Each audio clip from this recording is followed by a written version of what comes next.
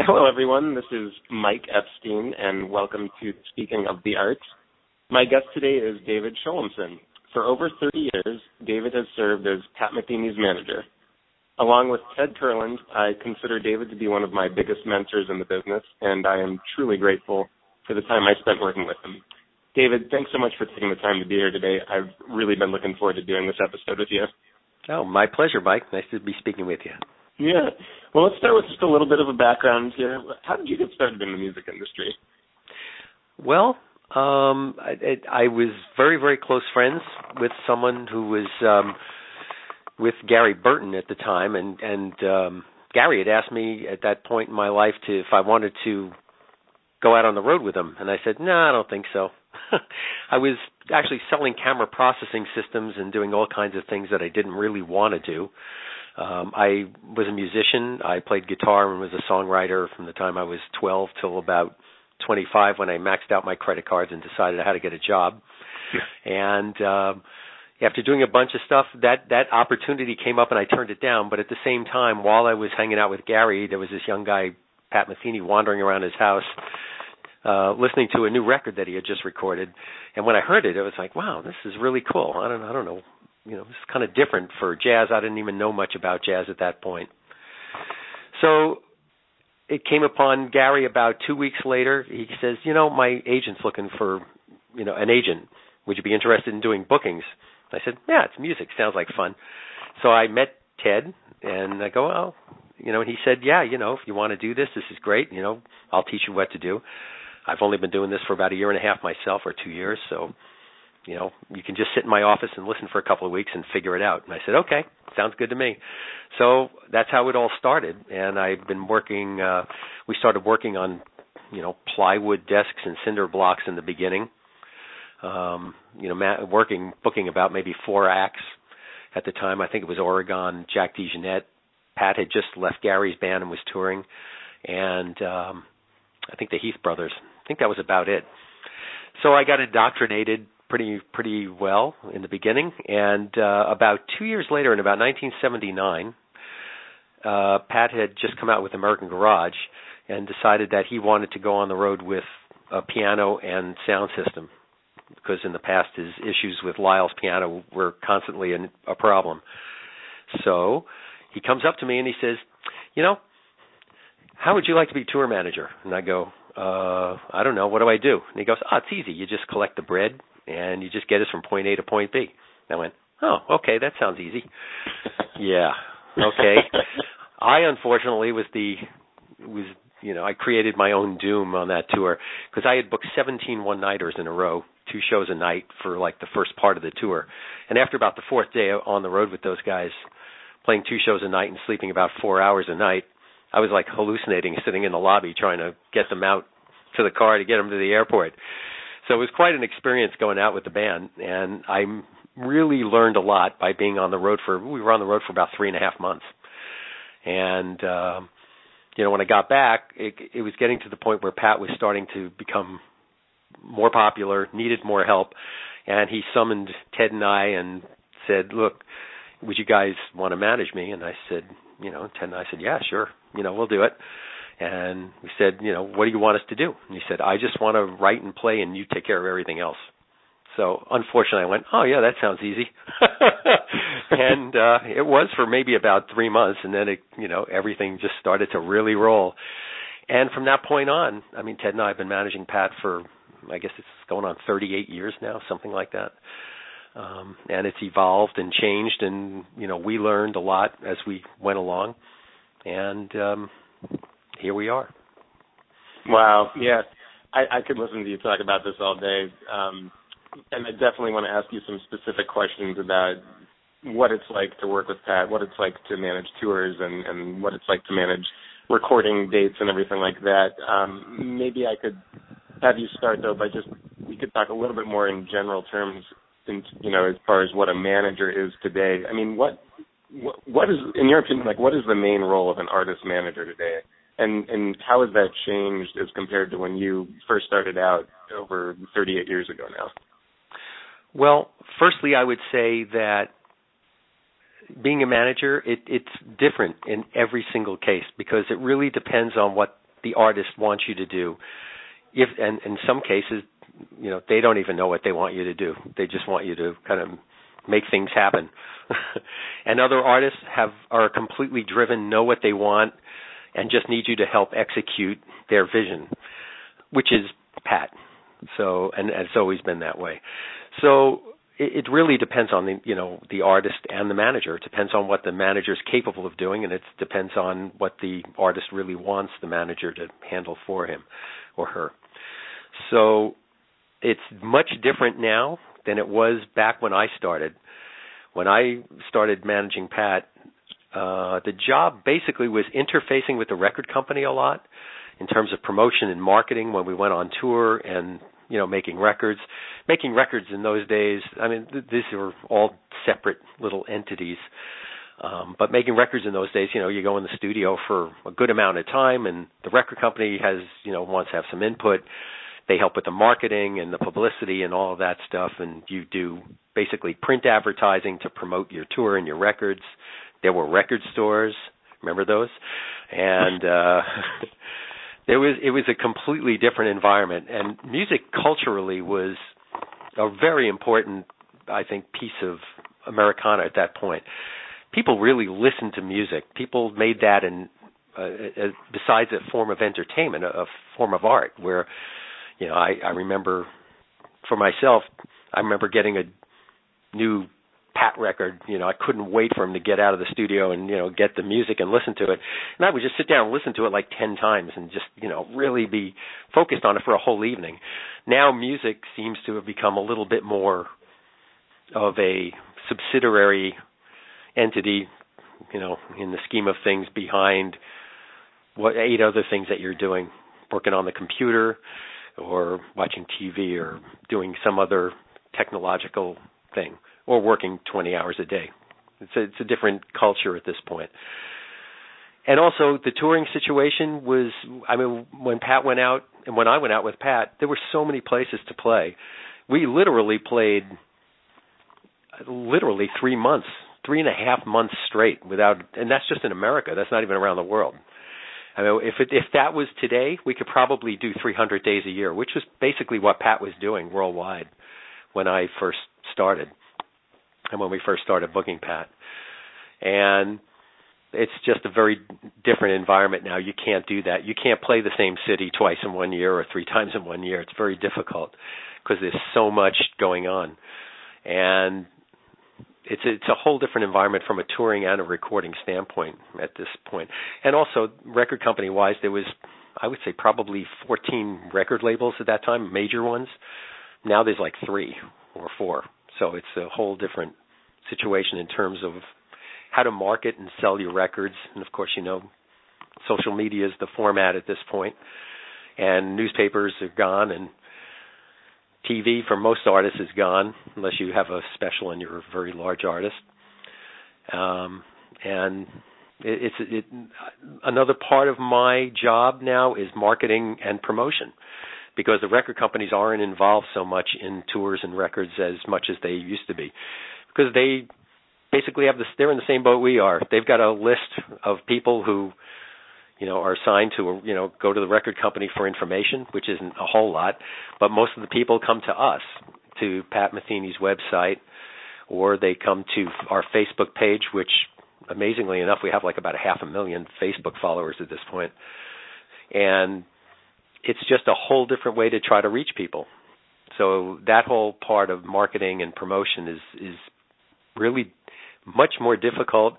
You have to be really creative and come up with, ways of kind of getting the word out to people, get them to listen, get their attention. So it's different on many, many levels of recording as well as touring these days compared to the past. Yeah, I think you hit the nail on the head. Of course, attention is sort of the key. Can you maybe, here's what I'm really curious. Given the experience you've had, what advice would you have for an artist who's just starting out now, trying to make a name for themselves? That's a pretty open-ended question, but what are some things that come to mind? Because I recall when I was working with you, you would get a lot of management requests from artists. And I think maybe based on the criteria you're looking for, which is very specific for an artist, if you're going to consider taking them on a client, that I would imagine you would still have to have that conversation with them, especially if it's an artist who's just starting out, but for whatever reason they happen to speak, to you and with their music. I mean, what comes to mind? What would you tell them? To be honest, I really don't know. Yeah. I really don't know what I would say. I mean, if somebody's, sent me something and it's really great, I always have to choose whether I want to be a fan or I want to be, a manager for this person. And the only reason I would be a manager for the person is if I felt that I could make a difference in elevating their popularity and, on a financial level, on a artistic level, and, make a difference. Because it's easy to just, get dates booked and take a commission and, and eventually it doesn't work out. I've worked with other artists who I love very, very much. I still love them dearly, but it wasn't a situation that made it worthwhile for them and myself, I suppose, to really continue because, I just wasn't able to kind of get to the point where I could get them to where they wanted to be. So that, that's happened a little bit in the past.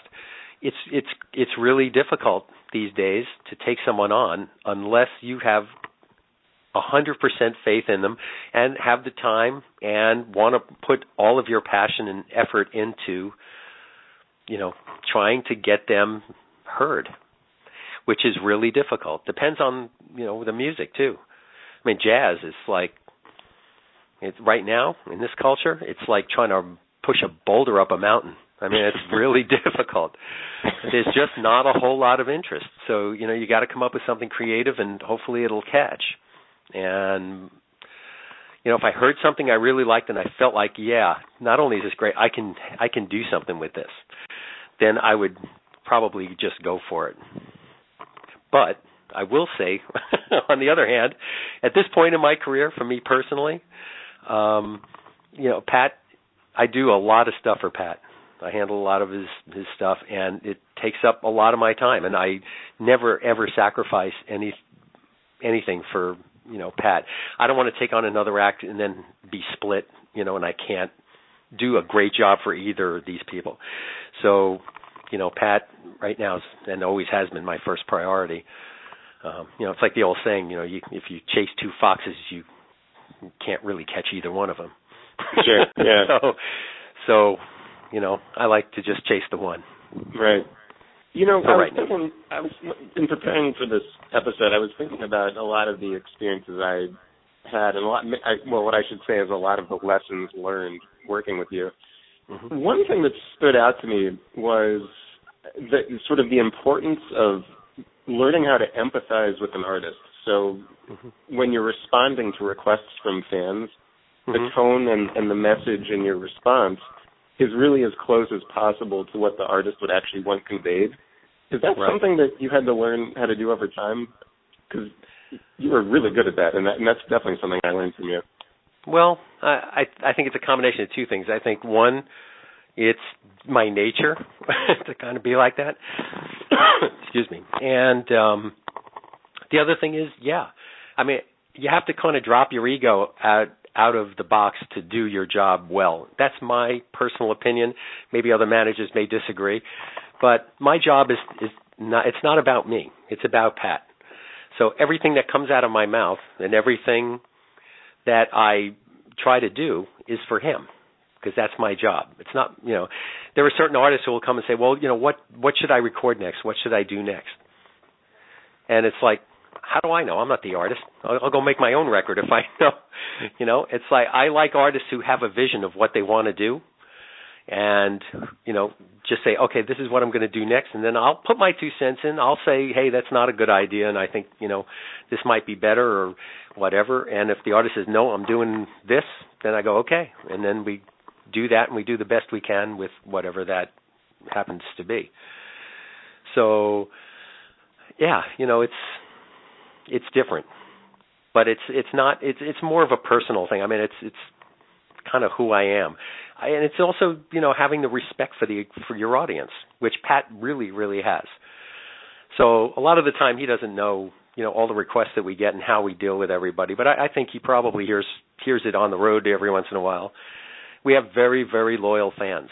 And I really appreciate the fact that they, have stuck with Pat, listened to a lot of his music over, 46 records. There's not a lot of artists who, can carry that for that long. And we respect these people, and we're friends with a lot of the fans, and, we really try to take care of everybody. Right. And that's a good segue, because I want to ask a few specific questions about what it's like as a manager on the recording side of things. Mm-hmm. Pat has always been associated with some of the world's best labels, Nonesuch and Warner Brothers and Geffen and ECM. Mm-hmm. In general, what is the recording process like for you as a manager when a new record is being worked on? What goes down?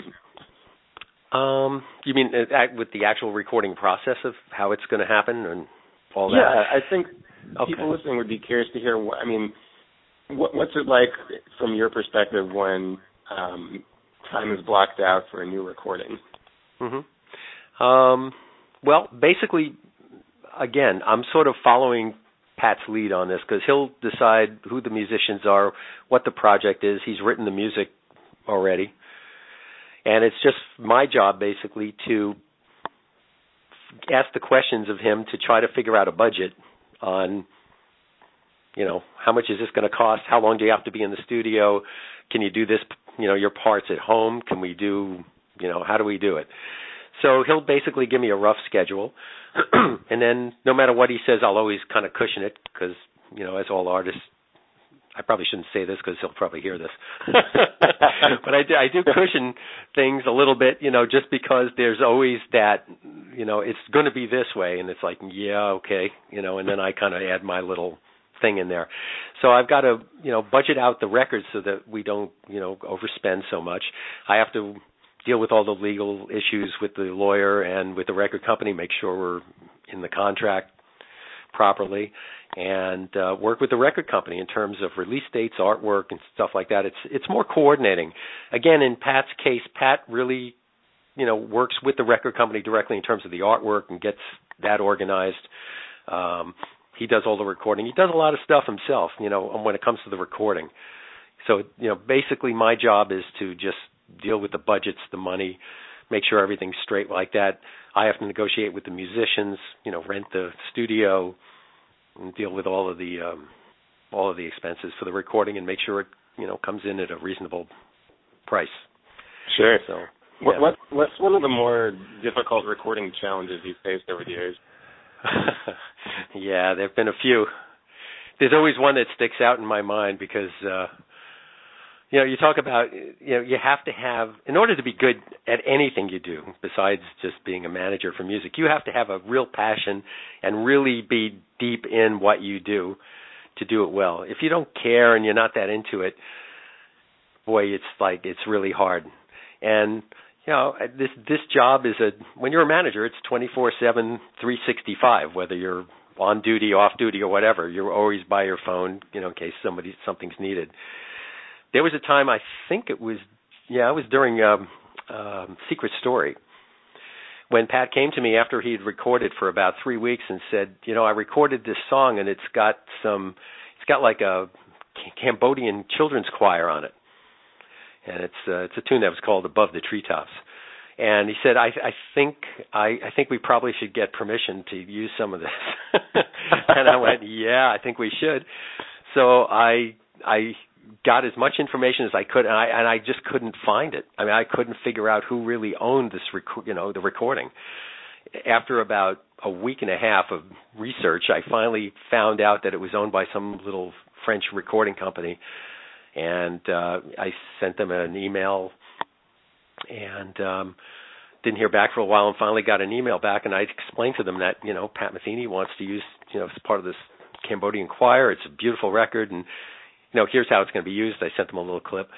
And the guy sent me a thing back, and he said, well, I talked to the producer, produced this record. It's, it's a small thing, and but no, they don't really want you to do it.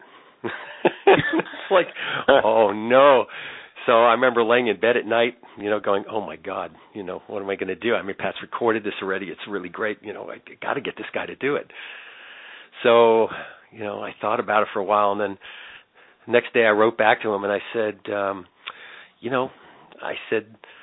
Metheny sells a lot of records, and, it would be really great if you would let us use this. In fact, we would even put your name, the name of the choir and all the information on how to buy that record in the liner notes so that people know where it came from, and then they would, want to buy buy the record so they know where to find it. And the guy came back. He said, well, I don't know. Let me talk to the producer. And he came back and finally said, okay, if you put that in there, we'll do it. I'd never told Pat that the guy said no. I had to suffer for about 4 days, that kind of thing, because there was no way I was going to, go to him and say, you can't use that on the record. So finally we did get permission for him. They did it at a very reasonable rate, and it's in there on that record. And that's, that record is Pat's largest selling record of all of his records.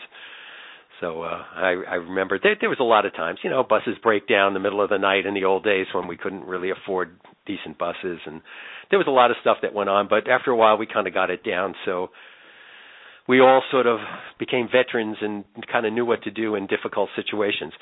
Every tour, there's always, a problem here or there, and we just, we deal with it.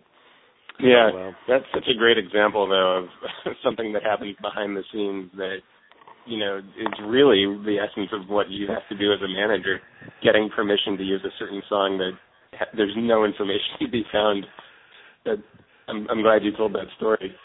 Yeah, it happens a lot. I mean, a lot of managers, we do a lot of stuff, and you don't really see it, it's because we don't go to the artist and go, oh, gee, we can't do this, and have to hear, well, go do it, you got to do it. And it's like, well, okay, I'll go back and try again. And then, so they're not sort of in on the process of a lot of things that get, has to get done. So, I don't sit here and, toot my horn a whole lot. Just, again, not my nature to do that. I just do my job. I think Bill Belichick stole my thing there. Right. Yeah. Well, it's so interesting. I mean, Pat is really like, he's the type of artist that, I don't know, you kind of get one of them every generation maybe. And, we don't have to go into all his awards and accolades, although 20 Grammys and counting isn't too bad. But yeah. I think what I'm interested in hearing you talk about is, what are some of the challenges that are associated with someone like Pat, who's just so prolific and creative? Do you find it hard to kind of help him keep a balance, or what's that aspect of working with him like? No, he's amazing. He's just an amazing human being. I don't think I know anybody like him. It's funny, again, showing my regionality here. I've always sort of had this feeling he and Tom Brady are very much alike. I've had this feeling for years now. To this podcast from all over the country, not just in New England. I know. Easy now. No, Pat doesn't like deflate guitars or do anything like that. It's okay. So, it's just the drive that I see, like with Tom Brady, right? Right. The relentless work and hard work that he puts into practicing, and the results that he gets, and never gives up and always fights for what he really wants. Pat's the same way. I just feel the same thing from, Pat's always been like that. He would never give up. If he wants, to create something, I've seen this guy stay up for 4 days in a row writing something or getting something done, where other people would just never do that. And he works really hard, and that's something that nobody sees, out in, from the street. He is a very, very hard worker. His life is, as he says, just trying to play the good notes and write, great music, and he does, and he will not sacrifice anything for the music. The one time when Pat's really difficult is if you get in the way of him and the music part of the thing, then he can get testy, and rightfully so. He's not the guy who's going to yell at you because, there's no green M&Ms in the dressing room or anything, But, if people are roaming around backstage making noise and he's trying to practice, or, people are just being rude or just disregarding, what he's doing, then, he He can be upset about that, and that's totally fine, because I would do the same thing. Mm-hmm. So I have enormous respect for Pat, for the way he handles himself, the way he creates. It's just it's amazing. Yeah. A lot of people have a lot of talent, but they don't work hard enough to keep really developing the talent. And again, I'm going to say this probably for about the third time. How many people do you know who could put out like 46 great records? I mean, some you may not like because of the style or something, but every record is carefully recorded and conceived, and it's just, there's just not that many people. A lot of people repeat themselves, and they just, keep, doing stuff, and then they kind of fade out. But Pat will always keep creating, and sometimes culture will accept what he's writing and playing, and other times it just won't crisscross, and, they won't get it, but that's okay. Everything he does, he's done, I think he would say he feels comfortable with, putting out to the world. Absolutely. I mean, I just real quick, your point about how hard he works. I mean, when I realized I had to learn everything possible about him if I was going to, work with you, mm-hmm. I was somewhat familiar with his music, but it wasn't until I really got a bigger understanding of who this person was that it dawned on me that he really, he started just as everybody else does, and it was, as you're describing now, his drive to learn and to get better and to always create that was strong, was bigger than anybody else's. And that was a big lesson to me, because especially as someone who was a music student at one point, I mean, there's always this sort of, aura about great players that are a couple generations above you. You just assume that maybe they were born that way, but that's not the case. He just worked harder than anybody, and it really comes across hearing you describe what it's like working with him, that that's the case. So it's just a great reminder that, he really is just a consummate hard worker. Yeah. And I'll tell you, I'm grateful for the fact that sometimes he asks for like really impossible stuff. And again, on an artistic or business level, and, it's like, wow, how am I going to do this? It's like, and I never thought I could, but I do, because I don't give up either. So I would just keep going until I got it, it's like, wow, so he's pushed me in a lot of ways that really helped me grow. And I really appreciate that a lot, from working with Pat. Sure. Well, let's talk a little bit specifically about your relationship with him as a manager as it relates to touring. You've mentioned a few things. Mm-hmm. One thing, again, just going back to what I learned was, and you already mentioned this in this episode, but he is so conscious of his audience and so aware of the importance of giving them just an incredible experience in the live show. Mm-hmm. You've been with him from day one, pretty much. I mean, is that something that he was conscious of from the beginning, or when you first started working with him, or did it slowly develop over the years? No, I think he's always been aware of it. I think he's gotten better at it, over time, like we all do. The more he does it, I mean, one day we were actually sitting around joking. We were trying to figure out actually how many gigs he's actually played, and we can't figure it out. I mean, it's just mind-boggling, really, how many he's probably played. But yeah, from the beginning of time, I mean, he's always meticulous about how he sets up the set and how the performance is going to be. He understands the concept of performing for an audience as opposed to just playing for yourself.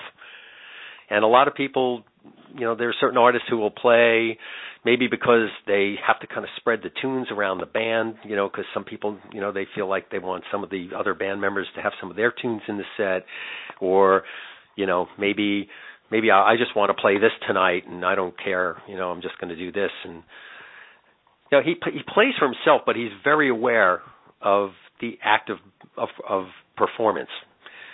So, you don't want to play like 5 ballads in a row because you feel kind of tired or you feel kind of sad one night, and the audience is sitting there going, huh?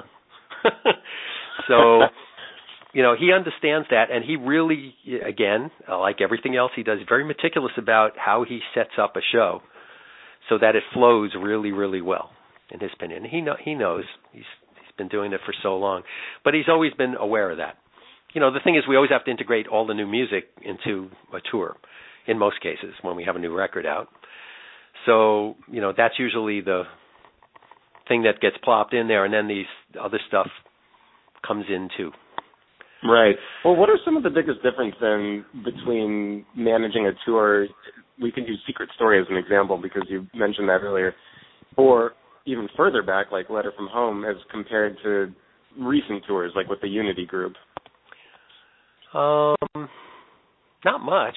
I mean, really, in the big picture of things, the band's different, the size of the crew's different. In the 80s, we were taking out giant lighting systems and sound systems and pianos and 9 crew people.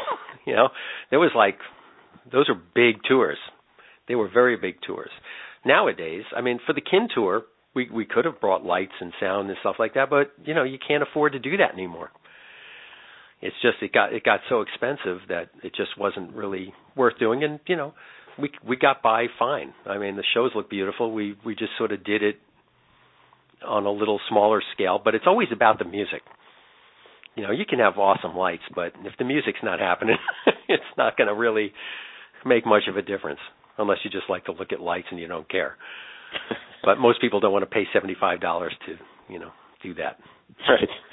Yeah. Okay. So, let me ask you this: if you had to pick one really bad touring situation that sticks out in your mind, sort of over all the years, what would it be, and how did you deal with it?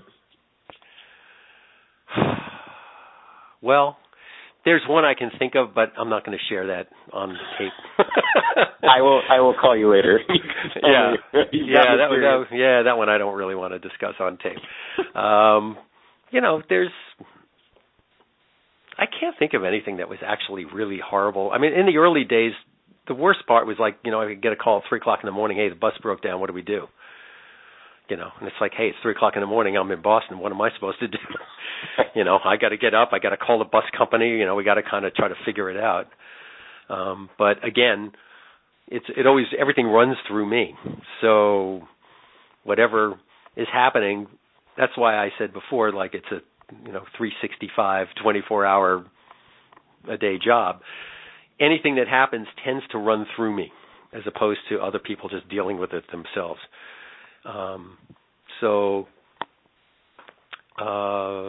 Trying to think. I think a couple of times when the buses broke down in the middle of the night, that was really stressful and difficult. But we never missed a gig. There was a couple of times, actually. Once we were when I was on the road, we were in Colorado, and we were in Aspen, I think, and we played Aspen, and literally everything that could go wrong went wrong. I think I brought Pat's jeans and stuff to the cleaners, and then I got back there and they closed early. So I had to hunt down the dry cleaner and call them and make them come to the store and open it up. And then I remember I was eating dinner and the plate broke and went into my shoes and my pants and everything. And then I went out and the car was gone because it got towed. It was one of those. I've had, a couple of road days like that on occasion, just like everybody has. I mean, the tour managers that we do, I'm sure, would have better stories about that. As a manager, every day you just have to kind of, keep an eye on what's going on, making sure everything's, going okay. So, Well, yeah, absolutely. What? So much I want to ask you, but I'm conscious of our time here. I mean, what are some examples of maybe how technology has impacted the way a tour is produced? I mean, for example, there's certain apps where you can almost run 3/4 of the nuts and bolts of everything required for a tour directly on your phone. I mean, could you imagine doing that 20 years ago? No, you couldn't do it 20 years ago. It's funny because Pat's going out to do just a short thing in about a week and a half. And on some of the shorter runs that he's doing on just, some solo stuff where I just sort of organize everything, I use TripIt or WorldMate, whatever it's called, one of these kind of travel apps. And I can pop all the flights on there and I can put down his itinerary and stuff. And it's on his iPhone, and if I need something changes, I can change it and on the fly, and he'll get immediately updated information. So that stuff is, and it's great. When we do tours, most of the time we still kind of use the books. or everybody just follows the tour manager. It's kind of like follow the leader. So, but yeah, with the advent of cell phones, I mean, it's probably the biggest thing. I mean, we can communicate like anywhere, anytime, to make changes or do whatever we have to do worldwide. I mean, we just couldn't do that, 15 years ago. Yeah, I'm sure it would certainly helps hunting down those dry cleaners then in the middle of the night. Well, yeah, I had to beg the promoter. I said, I'm begging you, can you find it? He goes, well, I don't know. I said, okay, let me put it this way. There's no show tonight if I don't get those things. So you got to get this guy down here, Yeah. It kind of got down to that wasn't working. I have to go be a little harder about it. Sure. Yeah, we had that was a rough day, but the other 3.5 months was pretty great. So sure. Okay, well, to sort of wrap up the conversation we're having here, and I appreciate you taking the time to do this. The things you're describing are just, again, it's things that people aren't aware of that happen behind the scenes there. Mm-hmm. Okay, let me ask you this: if someone was interested in becoming a manager today, an artist manager, what advice would you have to them? Well, the first thing is you have to have, if you're going to sign an artist, work with an artist, you have to have total passion for the work that you're going to do for them. And you have to love the music. And you have to actually like the person. It's like, I don't know, maybe, again, I'm only speaking from my own truth. Everybody's got their own truth or feelings about stuff. But I can't work with somebody I just don't like all that much, no matter how good they are. It's just, if I had to weigh the money against the, having to deal with someone who I didn't want to deal with, then I just wouldn't do it. And I've passed on some artists that I could have worked with over the years, and I just wouldn't do it because it wasn't worth the aggravation. And I feel blessed that I've been working with Pat. I mean, Pat is like family. I mean, we've known each other for a really long time. And we know each other so well. We know what we're going to do for each other, and we kind of just, have a really great relationship. It's kind of like a long marriage. Sometimes we get a little, upset with each other, but that's fine. Nothing ever has come up that's been, really terrible. The main thing is we really respect each other, and and I certainly respect him a lot. And I just feel very fortunate that I'm in a situation where I've, been able to spend more than half my life doing this. It's really amazing. Absolutely. All right. Well, just one last question here then. Yeah. I'm really curious. Have you heard any artists lately that really impressed you that maybe people listening to should check out? Because I know that you're always listening to a lot of music. Mm-hmm. Well, there's actually this band that I heard that really knocked me out. And it was like, and it came into the office. Somebody sent me this thing and said, "Hey, I'm working with this band, and they were from Sweden actually, and this guy who's like a leader of the band, he's really into Pat's Orchestrion thing, and some friend told me that we should send this to you because he's also into building instruments and stuff." And I figured, oh, okay, instrument builder. So I played this music, and it was like, oh, wow, I've never heard anything like this. This is really, really cool. So I got in touch with the guy, and we're trying to do some stuff with them here. They're in the process of making another record, but they do have a record out. It's on iTunes. The guy who's sort of the leader of the band and who's actually now building, I can't even tell you. You can go to their website and check it out. It's like crazy. If you think Pat's Orchestrion stuff's like wild, this guy is like a mad scientist. So I guess when he finishes doing that, he'll go out and do some dates, and we're trying to get them over here at some point. And the group's called Wintergatan. It's like winter and then Gatan. Wintergatan. Yeah. So if you go to wintergatan.com, you can hear some of their music. There's stuff on there's stuff on YouTube also. The guy Martin, who is the leader of the band, he also did this video, which is really pretty cool. Or you can come to thecurlandagency.com. I think we have their live videos up on the website now, so you can check that out too. There's more on there that you wouldn't see on YouTube. But check them out. They're really cool. They're really cool band, very different. I appreciate you mentioning them. We'll definitely check them out. Yeah. Great. Well, listen, David, thank you so much for taking your time today to do this. It's really been an honor. I really appreciate it. Oh, it's my pleasure. Great to talk. Hopefully we'll see each other soon. Okay, sounds good, Mike. Take care. Bye-bye. Take care. Bye-bye.